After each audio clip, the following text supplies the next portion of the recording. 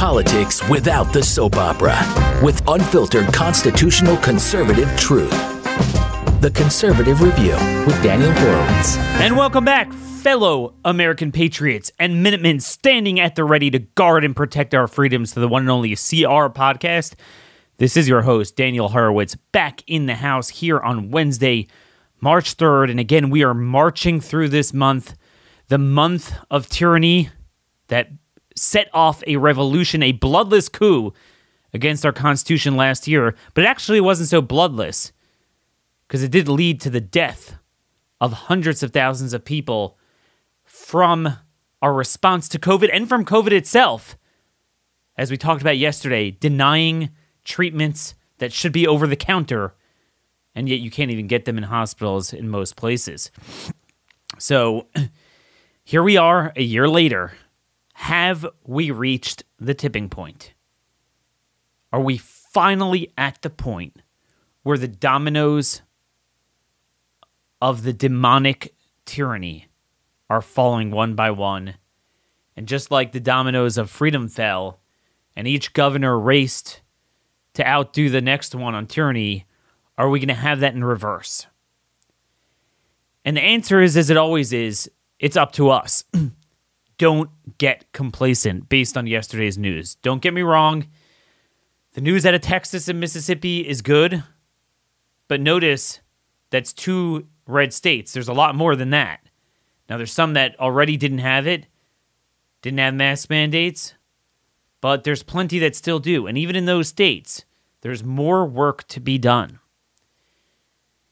Part of our problem is that we have such low expectations as conservatives, and we always have. We are so used to getting beaten down that we become complacent, and I would argue even complicit, by accepting a new normal. And the left always does that. They gradually move towards tyranny, but they'll often do it kind of like a trend line, a stock market. If you look at the stock market trend on a given day, it will get even worse at a given moment within the day, but it won't land there. But what that does is it demonstrates, wow, you could have this degree of lockdown. Oh, so we didn't have it, so you know what? It's pretty good. But this is how we lose our liberty, because we forget, no, this is not normal. So there's a lot to talk about on that front, what we can and should be doing in state legislatures. But I first want to say, just more broadly, the news from yesterday with the Texas and Mississippi governors getting rid of all of the COVID restrictions and the mask mandates, and officially and importantly including local governments, and that should include schools, we'll see what happens, is this focus on my red state project that I keep telling you. The most important things we can do as a group are to make red states red again and to make state legislatures great again. This is all we have. We need a revolution. But the best way to do that is to really have self-sorting and a two-state solution. And the best way to bring that about is by accentuating this focus, this national focus, which is already happening on variances in states. And everyone's talking about that. This is the news wherever I go. And it's a good thing. Oh, look at what the Texas governor did. Now, a lot of people don't realize he's part of the problem. They don't realize that it's a year too late. And he's nothing but a tyrant, and he needs to be primaried. And this should not let him off the hook. But it does demonstrate the importance of focusing on our strength. A lot of people are like, Daniel, these Republicans are as worthless as in a blue state. And I said, you're right, but there is a difference between there and a blue state, in the respect that in a blue state, they don't fear you because you're a hopeless minority. But here, at least you could pressure, and it works. And every time we get on the playing field, it does work. And I think, we should definitely celebrate the fact that so many people have worked hard to get this off the ground. But in many ways, there's more work that needs to be done. And I want to talk about that at a broad thematic level, at a specific practical level. and what we can do about it. So more broadly, you have to understand we're nowhere near out of the woods. And I'm going to start off, before we get to all the states that haven't done this yet, and we have to fight to do it, even in Mississippi and Texas. So if you think, oh wow, okay, let's scratch that off the list. We don't have to fight in the legislatures there. You're missing the point if that's what you're thinking. Because even if all the COVID restrictions truly do fall away, even at a local level, which I'm still a little bit skeptical of, we are still worse off than we were a year ago in terms of liberty and constitutionalism, even in red states. And that's saying a lot. Well, you might say, well, Danny, what do you mean? If we got rid of all of it, then we're kind of back to where we were March 1st of 2020. But it's not so. Because that breach in the Constitution was already made. It was already accepted. That's the new normal. That's the new modus operandi. That's the new go-to tool of government. At a minimum, we have an obligation to bury this and plow the ground over it so it can never happen again. Never again tyranny. Maybe that's a hashtag there. Never again tyranny. That needs to be our rallying cry, even in the places where we get what we want. Because if you look very carefully, I honestly didn't read the statement of the rhino governor from Mississippi.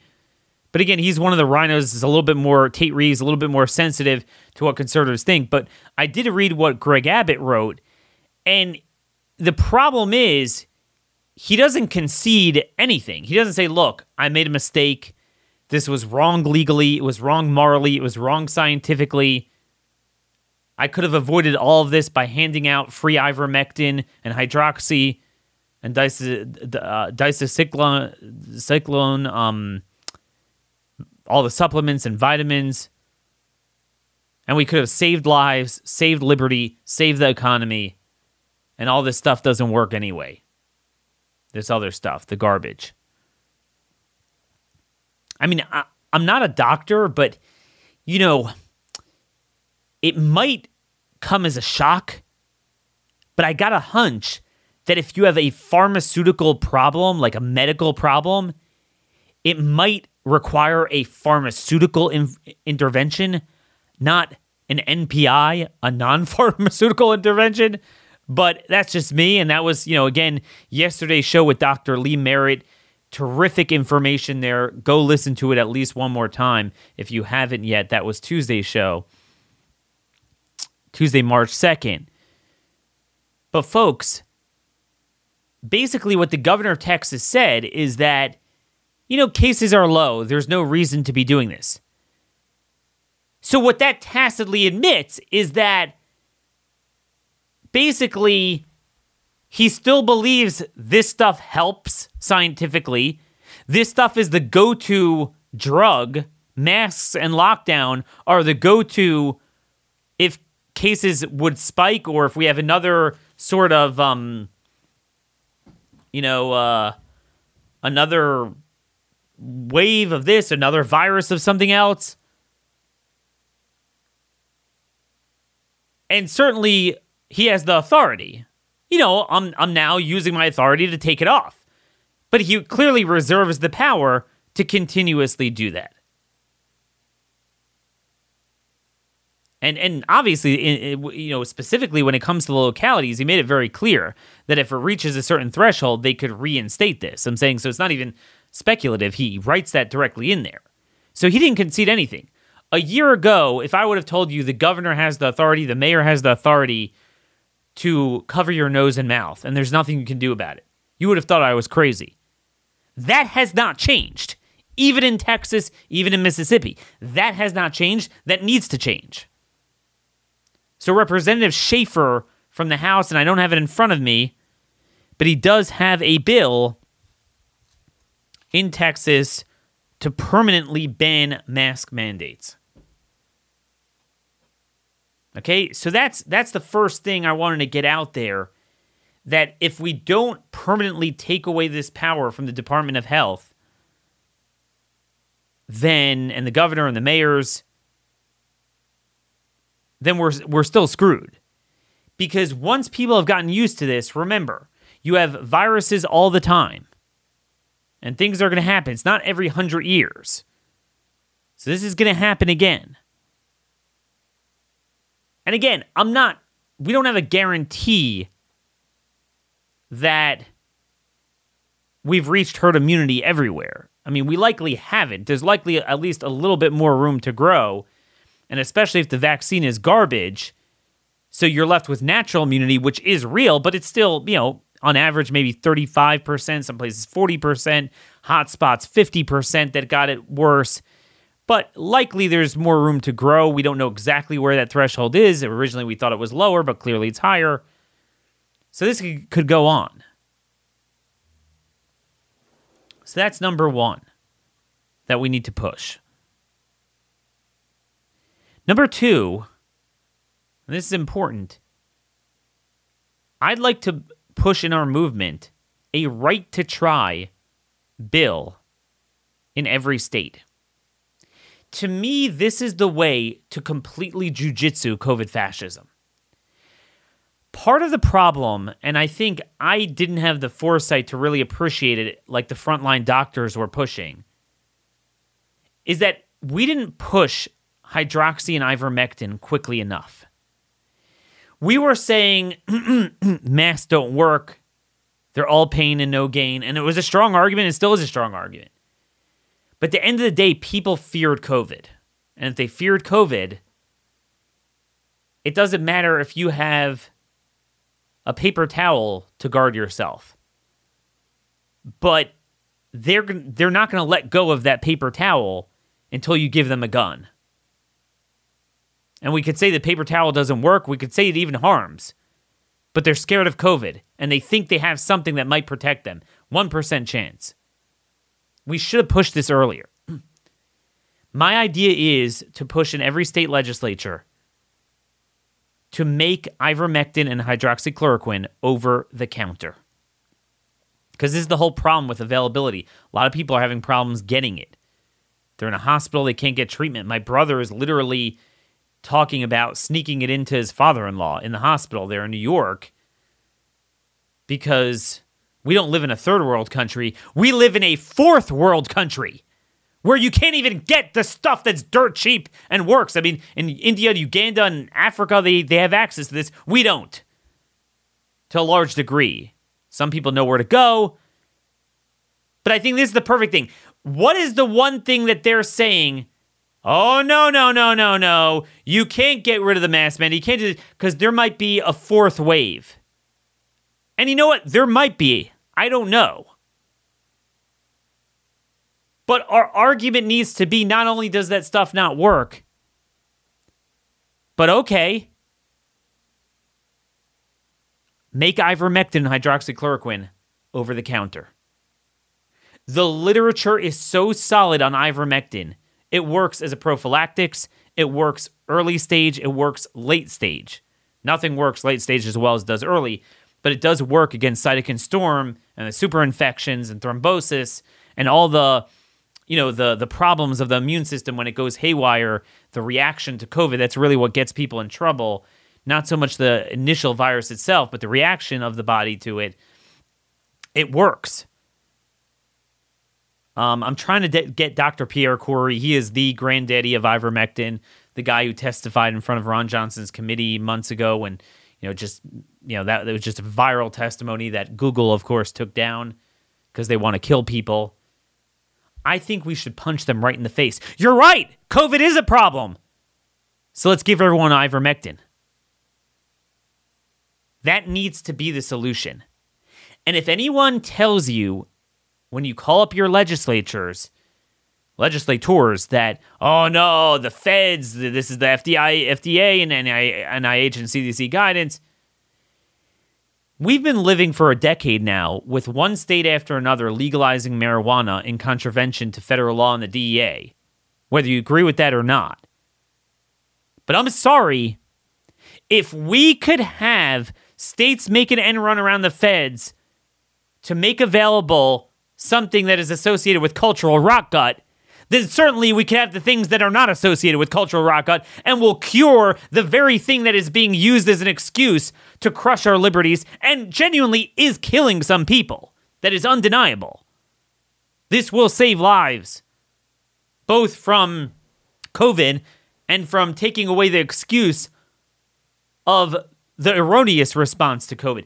Masks and remdesivir are the Nigerian prince scam of COVID treatment. It literally is. All 100% lie, but very costly. I mean, I guess the masks aren't that expensive nowadays, but remdesivir certainly is. What are the COVID treatment protocols in the hospitals in your state? The legislature needs to get on the playing field. And folks, this is why I started Constitution Action Network, conaction.network. And it's not just going to be for state legislatures. We'll focus on a lot of other things.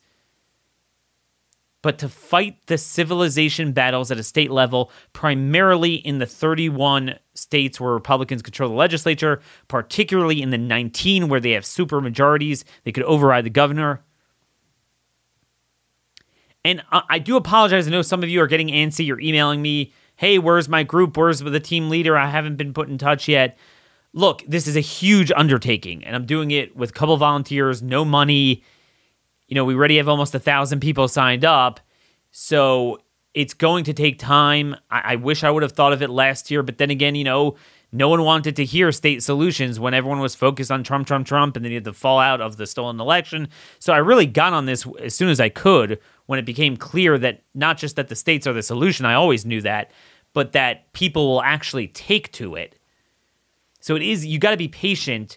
Most likely in your state, we do have at least 20 people, enough to form a group, more than enough. But, you know, I have to get a team leader, get you all on a secure email together where we could start doing it. Some of you are asking me about counties. Look, there's no way I could form county groups at this point. What we're going to do is form state groups. And once you have a state group, depending on how large you are, how diverse and large the state is, you could start creating subcommittees and do it the way you guys want. Once you set it up, you know, I'm going to be pushing the macro messaging, the broad strategies and bills. You guys will inform and educate me on your strategies, and it's going to be very decentralized, which is how it should be, not top down like the Tea Party tried to do. But the way I envision this is it's going to be a little bit chaotic to have, you know, a lot of states, you have 100 different counties. We're not going to have the manpower, the talent, the time, the treasure, the organizational structure to do that. I would advise having one group in states like Texas and Florida, maybe divided by geography. Large states have 2 or 3 or 4 groups. And then within them have a committee and a subcommittee, kind of like Congress. So the committee is, you're all going to deal with pounding the legislature for state issues that are like, this is the bill to get rid of emergency powers and mask mandates and, you know, fight Biden's executive orders and things like that. But then there's, you know, the county level stuff is where you create subcommittees. Maybe you could make it county, regional. You're all part of the same state group, but you'll have subcommittee assignments.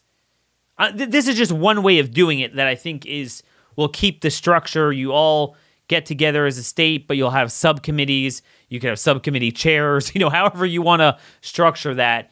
I think a lot of you could think of creative ideas. It all depends on the type of people you have, how many could, you know, how much time they have to donate, how talented they are on a given issue.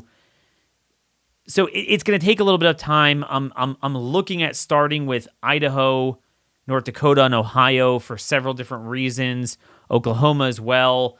These are states that I'm engaged in. I do think small red states, for the most part, I know Ohio is not small, but Ohio I'm focusing on just because the legislature is there all year round. So, you know, it's not running away from us. A lot of legislatures will be out of session by the time we get this up. But the small red states are really where I think a small group could have a lot of impact, make a lot of noise. We're going to have an activist on from Idaho tomorrow. So anyway, that's what we need to do. We need to have permanent laws, number one, preventing states from doing this ever again. We need to have, number two, right to try, over-the-counter COVID medication. Again, like Dr. Merritt said, this is not just for COVID. We now realize, other viruses. After the show, I was speaking with Dr. Merritt, and I said, it's funny. I said, I had warts on my hands, like 6 or 7 of them for years. And I always meant to go to the dermatologist, get it frozen off, and they charge you an arm and a leg just for nothing, because that's a whole other discussion, the whole insurance cartel and the way we pay for healthcare in this country. But when I started taking vitamin D, just because I got all into this, so I said, hey, maybe I'll take it myself, the warts are gone. And Dr. Merritt's like, yeah, Daniel, warts are a virus. That's it. It works. So it's unbelievable. Big pharma and big government don't want you to be healthy. They don't want you to take control of your health where you can do it freely, even free of a doctor and at a cheap cost. They don't want that. They don't want prosperity. They don't care about the poor. It's the same reason they don't care about the poor. They want to perpetuate poverty because otherwise there's no need for their tyranny.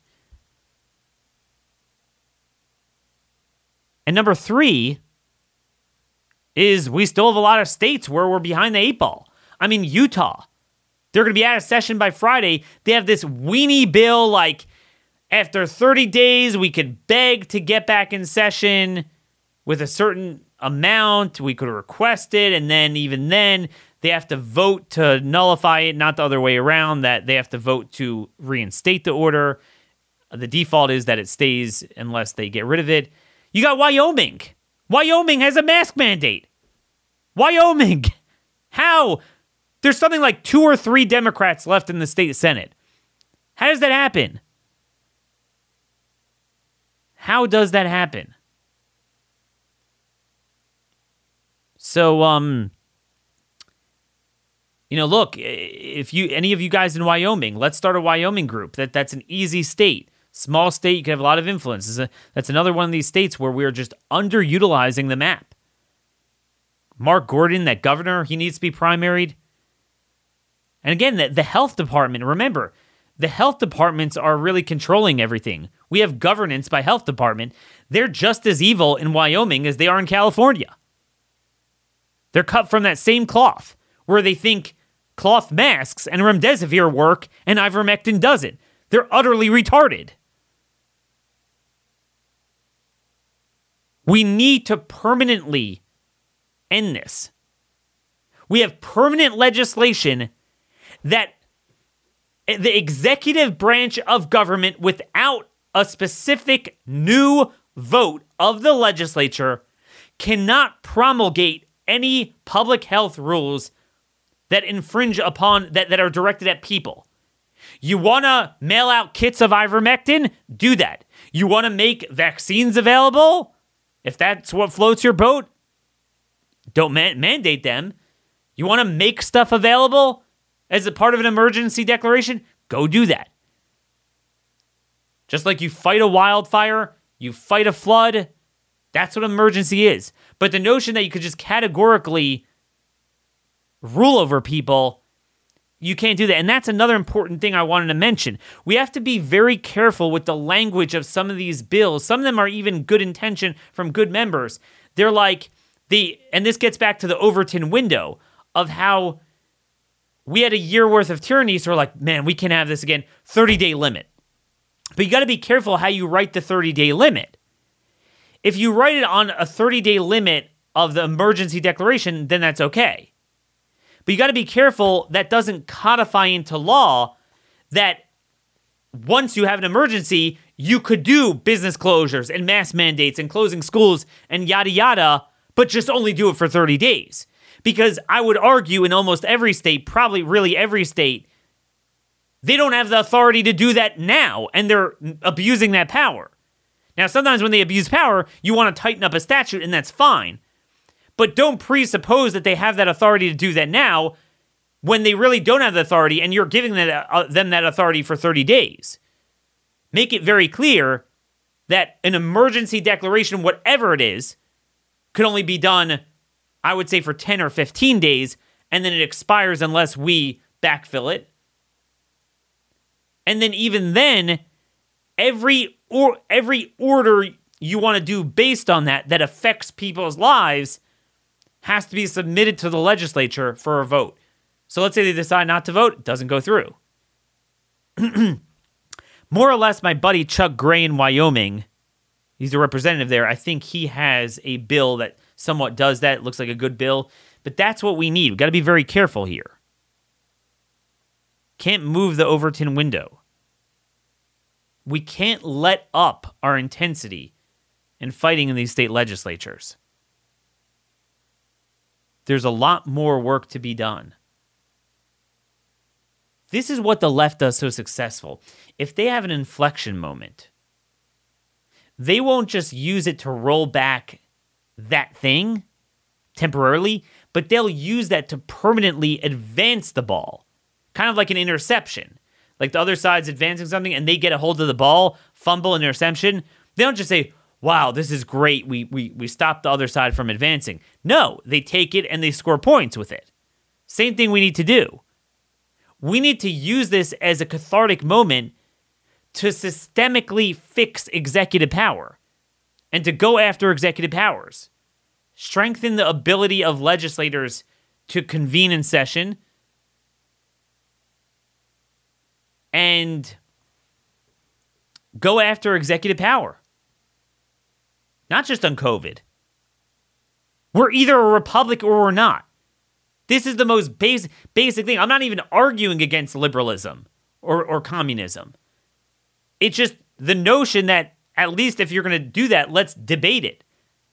So you have to have a committee hearing. You bring down witnesses from both sides. You have the public weigh in. It's not perfect. We often lose. But we have a fighting chance. If you have that the Bill Gateses of the world could control every health department, which controls every governor, and again, that's just one issue. We could have land use and environmental stuff that's just killing our western states, and there's so many other things going on that we need to deal with. If we don't deal with that, elections don't even matter, even if they're not stolen. Not just they don't matter because of the fraud, but even without the fraud, they don't matter. This is the broad thing that a lot of us aren't realizing. Executive agencies are irremediably broken. And we need to fight that executive power. So when a governor's like, you know what? Today's Christmas for you guys. You know what? I'm going to be nice. We're going to take off the mandate. Look at that. But with no admission that you never had the power to do it, you were wrong on the science, and in fact, he makes it very clear that he reserves the authority to reinstate it, and localities could do it beyond a certain threshold, then that's not repentance. I mean, he is not repenting. I'm all for repentance. I would love to see one of these governors, and I'm not going to make fun of them. I would champion someone like this to say, look, we were scared. I gave in to the mob. The people wanted this at the end of the day. Everyone was scared. It turned out it was wrong. We're not going to do this again. I would respect that, but they're not doing that. They're like weaseling out of it because they don't want the legislature to rebuke them, so they're trying to preempt it by getting rid of it. But that's not good enough. We still need to pass permanent legislation. Don't let up. Now is the time to bang away at it, now that that these governors are on the run. And again, a lot of them aren't. I mean, Wyoming, Idaho, Oklahoma. Oklahoma doesn't have a state mask mandate, but all these states have local ones. Alabama's a toilet. They have a state mask mandate. What's going on there? We need an Alabama team in place. And we need to start working on primaries against these governors. Almost all of them need a primary. You need to find out who your legislatures are. We need a slate of candidates running on freedom, running against COVID fascism. And again, particularly very specific solutions about executive power, because I don't want to hear about guns. I'm sorry. You know I advertise for gun stuff. We promote constitutioncoach.com, our defensive handgun trading at Front Sight. Could still sign up, by the way, for the March trip. I'll be there for the May 30th trip. But my point is,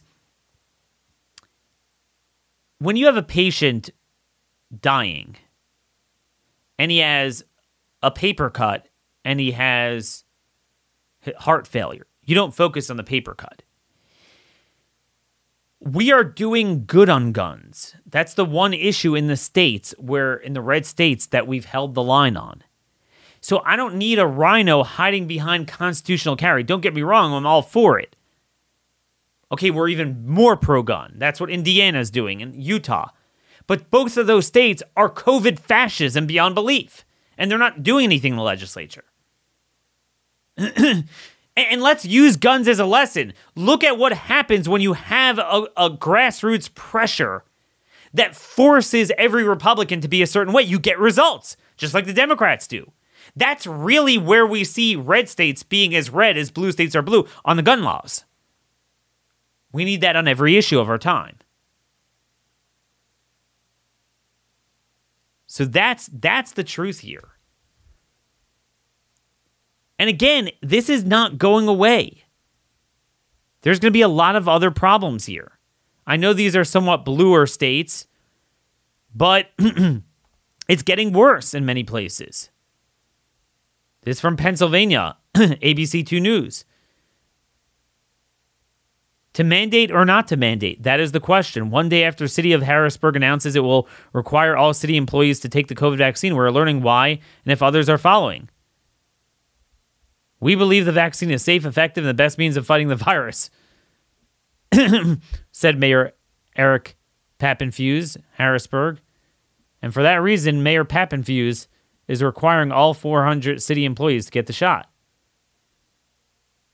And I guarantee you, folks, it won't end with that.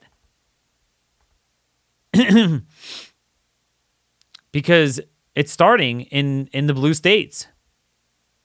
It's from the New York Post. Where is this? New Yorkers would have to flash a COVID-19 passport to enter venues under a new program. Okay? Governor Andrew Cuomo announced Tuesday the rollout of a new pilot program in which New Yorkers would have to flash a sort of COVID-19 passport in order to enter sports arenas, theaters, and other businesses as the state continues reopening efforts. The plan is to test the Excelsior Pass, which will use secure technology to... I'd love to know who the vendor is behind this, who's making the money off of it, to confirm if a person has gotten vaccinated or has had a recent negative COVID-19 exam result during events at Madison Square Garden, Barclays, Cuomo said in a statement. The pass was tested at Tuesday night's New York Rangers game at Madison Square Garden. So, folks, this is not the Babylon Bee. This is happening. Similar to an airline boarding pass, people will be able to print out their pass or save it on their phones using the Excelsior Pass's wallet app. Each pass will have a secure QR code. Jesus. Which venues will scan using a companion app to confirm a person's health status. We're doing everything we can to vaccinate as many New Yorkers as possible. This bastard is doing this while my brother's father-in-law is sitting there in an ICU for 2 weeks because he can't freaking get the dirt cheap thing they won't allow in New York, ivermectin, that reverses cytokine storm. You know, and all the inflammatory problems that result from COVID. And they're sitting and talking about their stupid thing.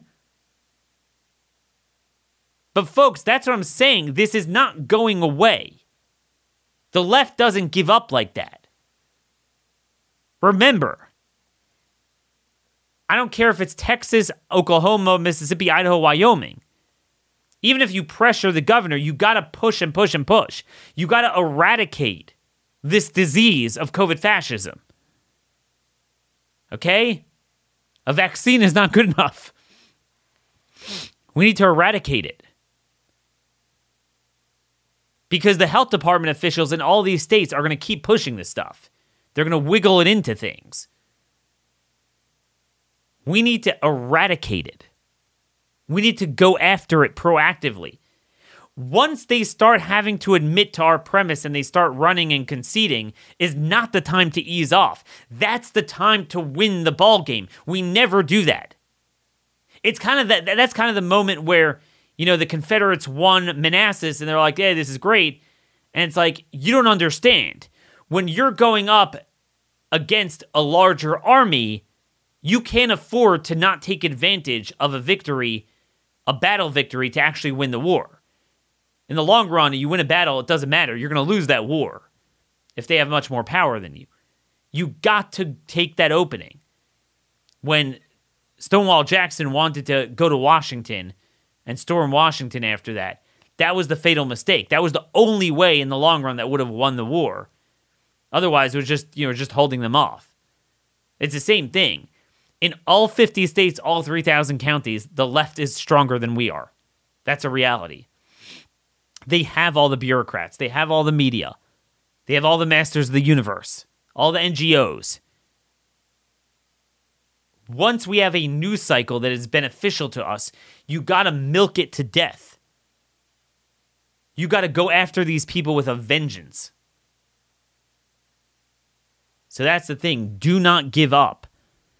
It's good news what is going on, but we gotta fight.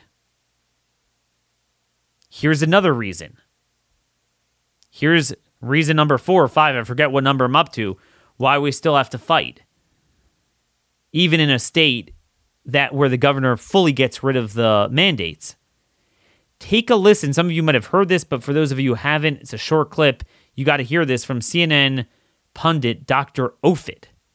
Take a listen. Is we figure out what flu strains have been circulating in places like Australia or South America, which sort of predicts what strains are likely to come into our country. There's been so little flu in those two areas. I think it's going to be hard for us to try and figure out what flu strains to pick. But you're right. It's if we mask and social distance every winter, we will see a dramatic reduction in flu, which usually causes hundreds of thousands of hospitalizations and tens of thousands of deaths. I wonder whether that will be the lesson from this. Do you hear that? I warned you guys. I warned you that the same dirtbags that said we're going to have a twindemic with COVID and the flu, after the evidence already showed the flu had disappeared, we're going to co-opt it and say, oh, whoops, there was no flu because of masks. But somehow it didn't work for COVID. But you still have to wear it for COVID. But you know what? You have to now wear it for the flu. When I said this is going to be the new modus operandi, think ahead to November of this year, the next flu season, November 2021. Let's say COVID is gone. So likely the flu will be back. And now we're suddenly going to discover that kids get sick. Think about this. We have destroyed the lives of kids in the world for a virus that is nothing for kids. So when the flu actually does come back, the regular flu rather than the Wuhan flu, and that flu, kids could get fever. Sometimes they really get fever for a while. Oh my gosh. Last year we didn't have the flu because of masks. That's what they'll say. They're already saying it, right? Therefore, everyone has to wear a mask. All school children. We have to preempt it. We have to get ahead of it now. Now that we have the fatigue and people on our side. You wait till a bad flu season, they'll bring this back. And again, this is why it's important also to follow Dr. Merritt's advice and push ivermectin and hydroxy. What if God has already given us the tools to truncate a flu? To make it that a child who might have had 5 to 7 days of fever, the virus won't get off the ground. We have the means of killing viral replication. Oh, and it's been in the literature since the 70s, but the medical establishment never really adopted it. This is stuff we have to keep pushing. Keep pushing it. Do not let go. By the way, just speaking of masks, I couldn't get the video of this. I don't know why, the clip, but it is on, I have the transcript on CNN's website. Again, it's nothing new. You guys know this already. They've said this. But I just, again, want to bring up the point of what the medical establishment thought of masks. February 29th of last year, Wolf Blitzer on CNN played a clip of Mike Pence saying, "Let me be very clear, and I'm sure the physicians who are up here will reflect this as well. The average American does not need to go out and buy a mask." So Blitzer had Zeke Emanuel on the show and said, "Is that true?" And he said, "Yes, it's true." "Why?" asked Blitzer. Emanuel said, "Because wearing the mask is not going to prevent you from getting the virus. The people who need to wear masks are the people who have the virus.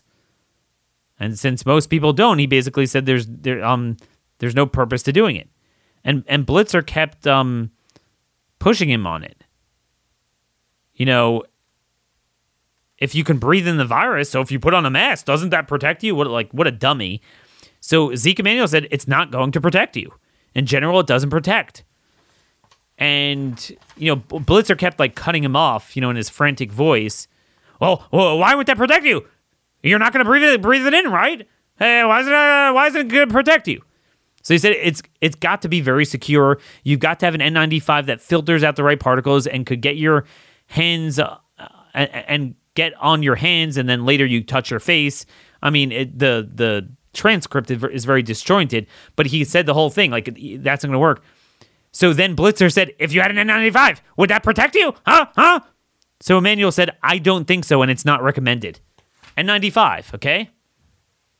Forget about this notion of wearing some dirty cloth mask that was reused and touched 1,000 times and put on the table, and, this mask wearing and remdesivir are the biggest scams in the history of humanity. They took a virus that we had a cure to, everyone except for those that pretty much it was their time to die, so, God's got to kill people somehow, but, anyone who dies young from this is prevented. We had the cure. And instead, our government censored it, banned it, hospitals won't use it, and they said, destroy society, let's walk around like the Twilight Zone, destroy the mental health and psychological health of kids, physical health, destroy the economy, destroy lifelong dreams of small businesses, and you won't get the virus. Oh, but you will get the virus, so we got some remdesivir and a ventilator waiting for you on the other side. It's sick. Utterly disgusting. Utterly disgusting.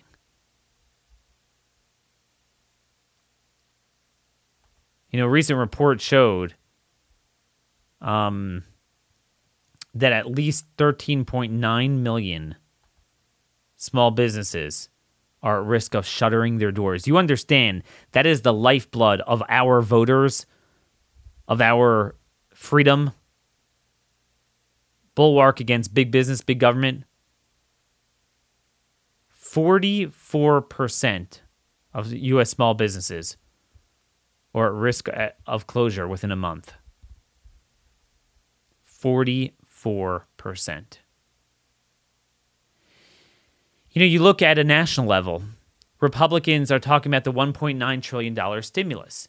And it's a fake fight because they supported the first two other ones. Why aren't they supporting this? And the answer is they're just finding two or three, and they remember we talked about this last year, 2 or 3 things they don't like.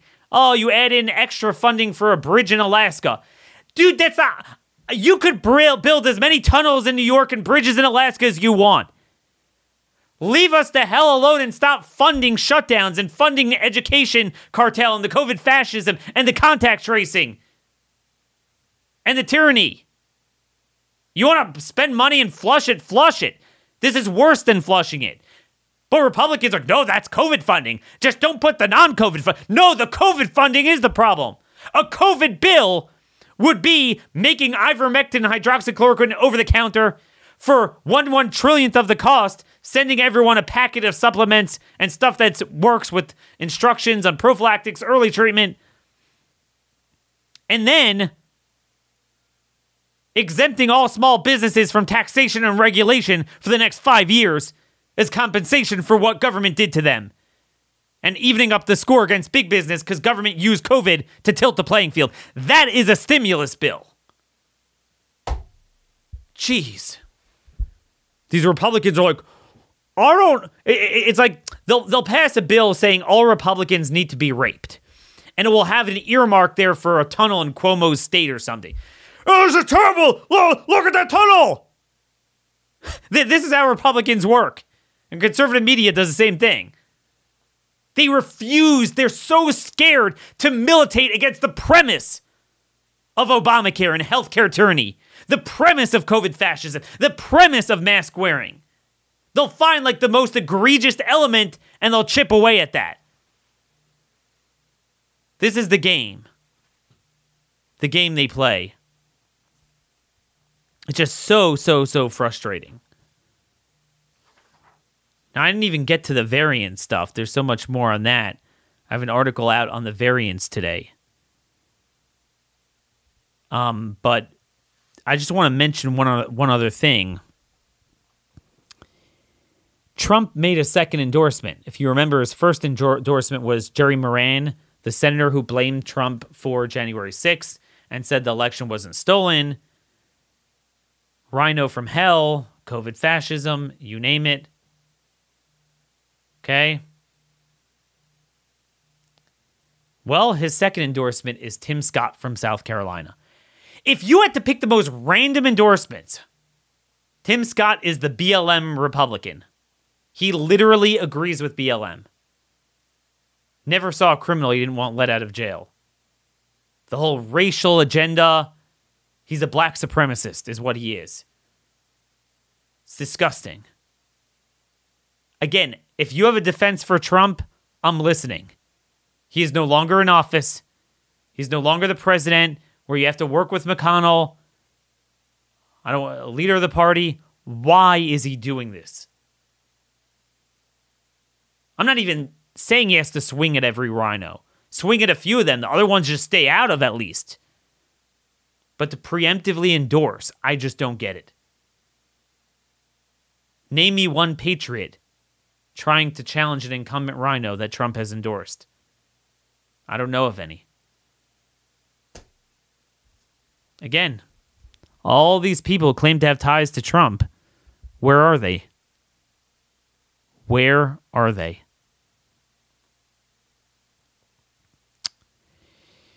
Now, we do have some good news. I didn't get to this earlier, but I'm sure some of you have seen my article. An amazing thing happened in Oklahoma. We got all of the Republican Party to support the nullification bill that will allow the state legislature with concurrent resolution to block not just executive orders, but any agency regulation and technically any act of Congress either that's unconstitutional. That is the bill we need in every state. It was also a resolution. It was a bill and then a resolution explaining the rationale for it. I just want to give credit to the chairman of the States' Rights Committee, Representative Jay Stagel. He's the one who really wrote it. The speaker put his name on it, which is good because then leadership supported it. That everyone supported it. The bill passed 79-18 along party lines, so we didn't lose any Republicans. The North Dakota bill, we lost like 27 Republicans because some in the leadership opposed it. It passed narrowly 51-43. So they're both headed to the Senate. This is good news. So again, it's working. I worked that hard. We need one in every state. So if you want to look up the language and push with your state legislators, it is HB 1236, passed the House, headed to the Senate. That should go all the way, and the governor, should sign it, from what I know. So that is good news. James Madison said in a Republican government, the legislative authority necessarily predominates. It's time to make that true again. It's time to make state legislatures great again. It's time to make red states red again. That is our only solution. Now, my friend Jay and I were talking last night, and he brought up to me this very important question. He said, look, I want to think 5 steps down the road. We do have to think about this, because I think this is really where the rubber meets the road and where we will be able to push the two-state solution issue to really break away as much as it's practically possible. So the feds are going to come inevitably if this movement really does take off and threaten to cut off funding. And he asked me, the way we need to fight that is withholding tax revenue, and just how to do that. Think about how to do that. That's a little bit hard. How do you do that? And that's something we need to think about, because I think that's really where we're going to have this separation. But I will also say that, Congress does control the power of the purse. And, theoretically, let's say they go after Oklahoma. Oklahoma has a bunch of establishment congressmen and senators. They're 2 senators. They should be able to get their leadership to filibuster and block a budget bill if it contains, unless it, either fights back against that provision or takes it out. This is why it's so important to focus on governors and state legislatures, both the legislative happenings as well as the elections, because that also, it's not running away from federal issues. That will force bottom up. It will force the elected people at a federal level to actually fight for their state. I think that's part of how we do it. There's a lot we need to talk about. Again, you sign up at conaction.network. I'm one man. I have several amazing people helping me with their own time. They have full-time jobs. They're not getting a penny of compensation from this. So it's going to take a little bit of time. We're going to start a couple of states at a time. So it's not like if you signed up on the form, it's not like it went in a black hole. Your name is captured. You are part of a spreadsheet that has people on it. If you feel you are up to being a state team leader and you want to be a state team leader to help organize the committee and subcommittees of your strike force teams and Minutemen, organize them, based on issue and strategy and maybe geographical area, you let me know. Let me know. I have some ideas for some states. I'm making some calls, but it's tough. This is a big undertaking to play in so many states. I am going to focus on the redder ones first, just because that's where it's going to start. And again, self-governance is up to us. That's really what this is all about. Don't celebrate the governors relinquishing parts of their tyranny.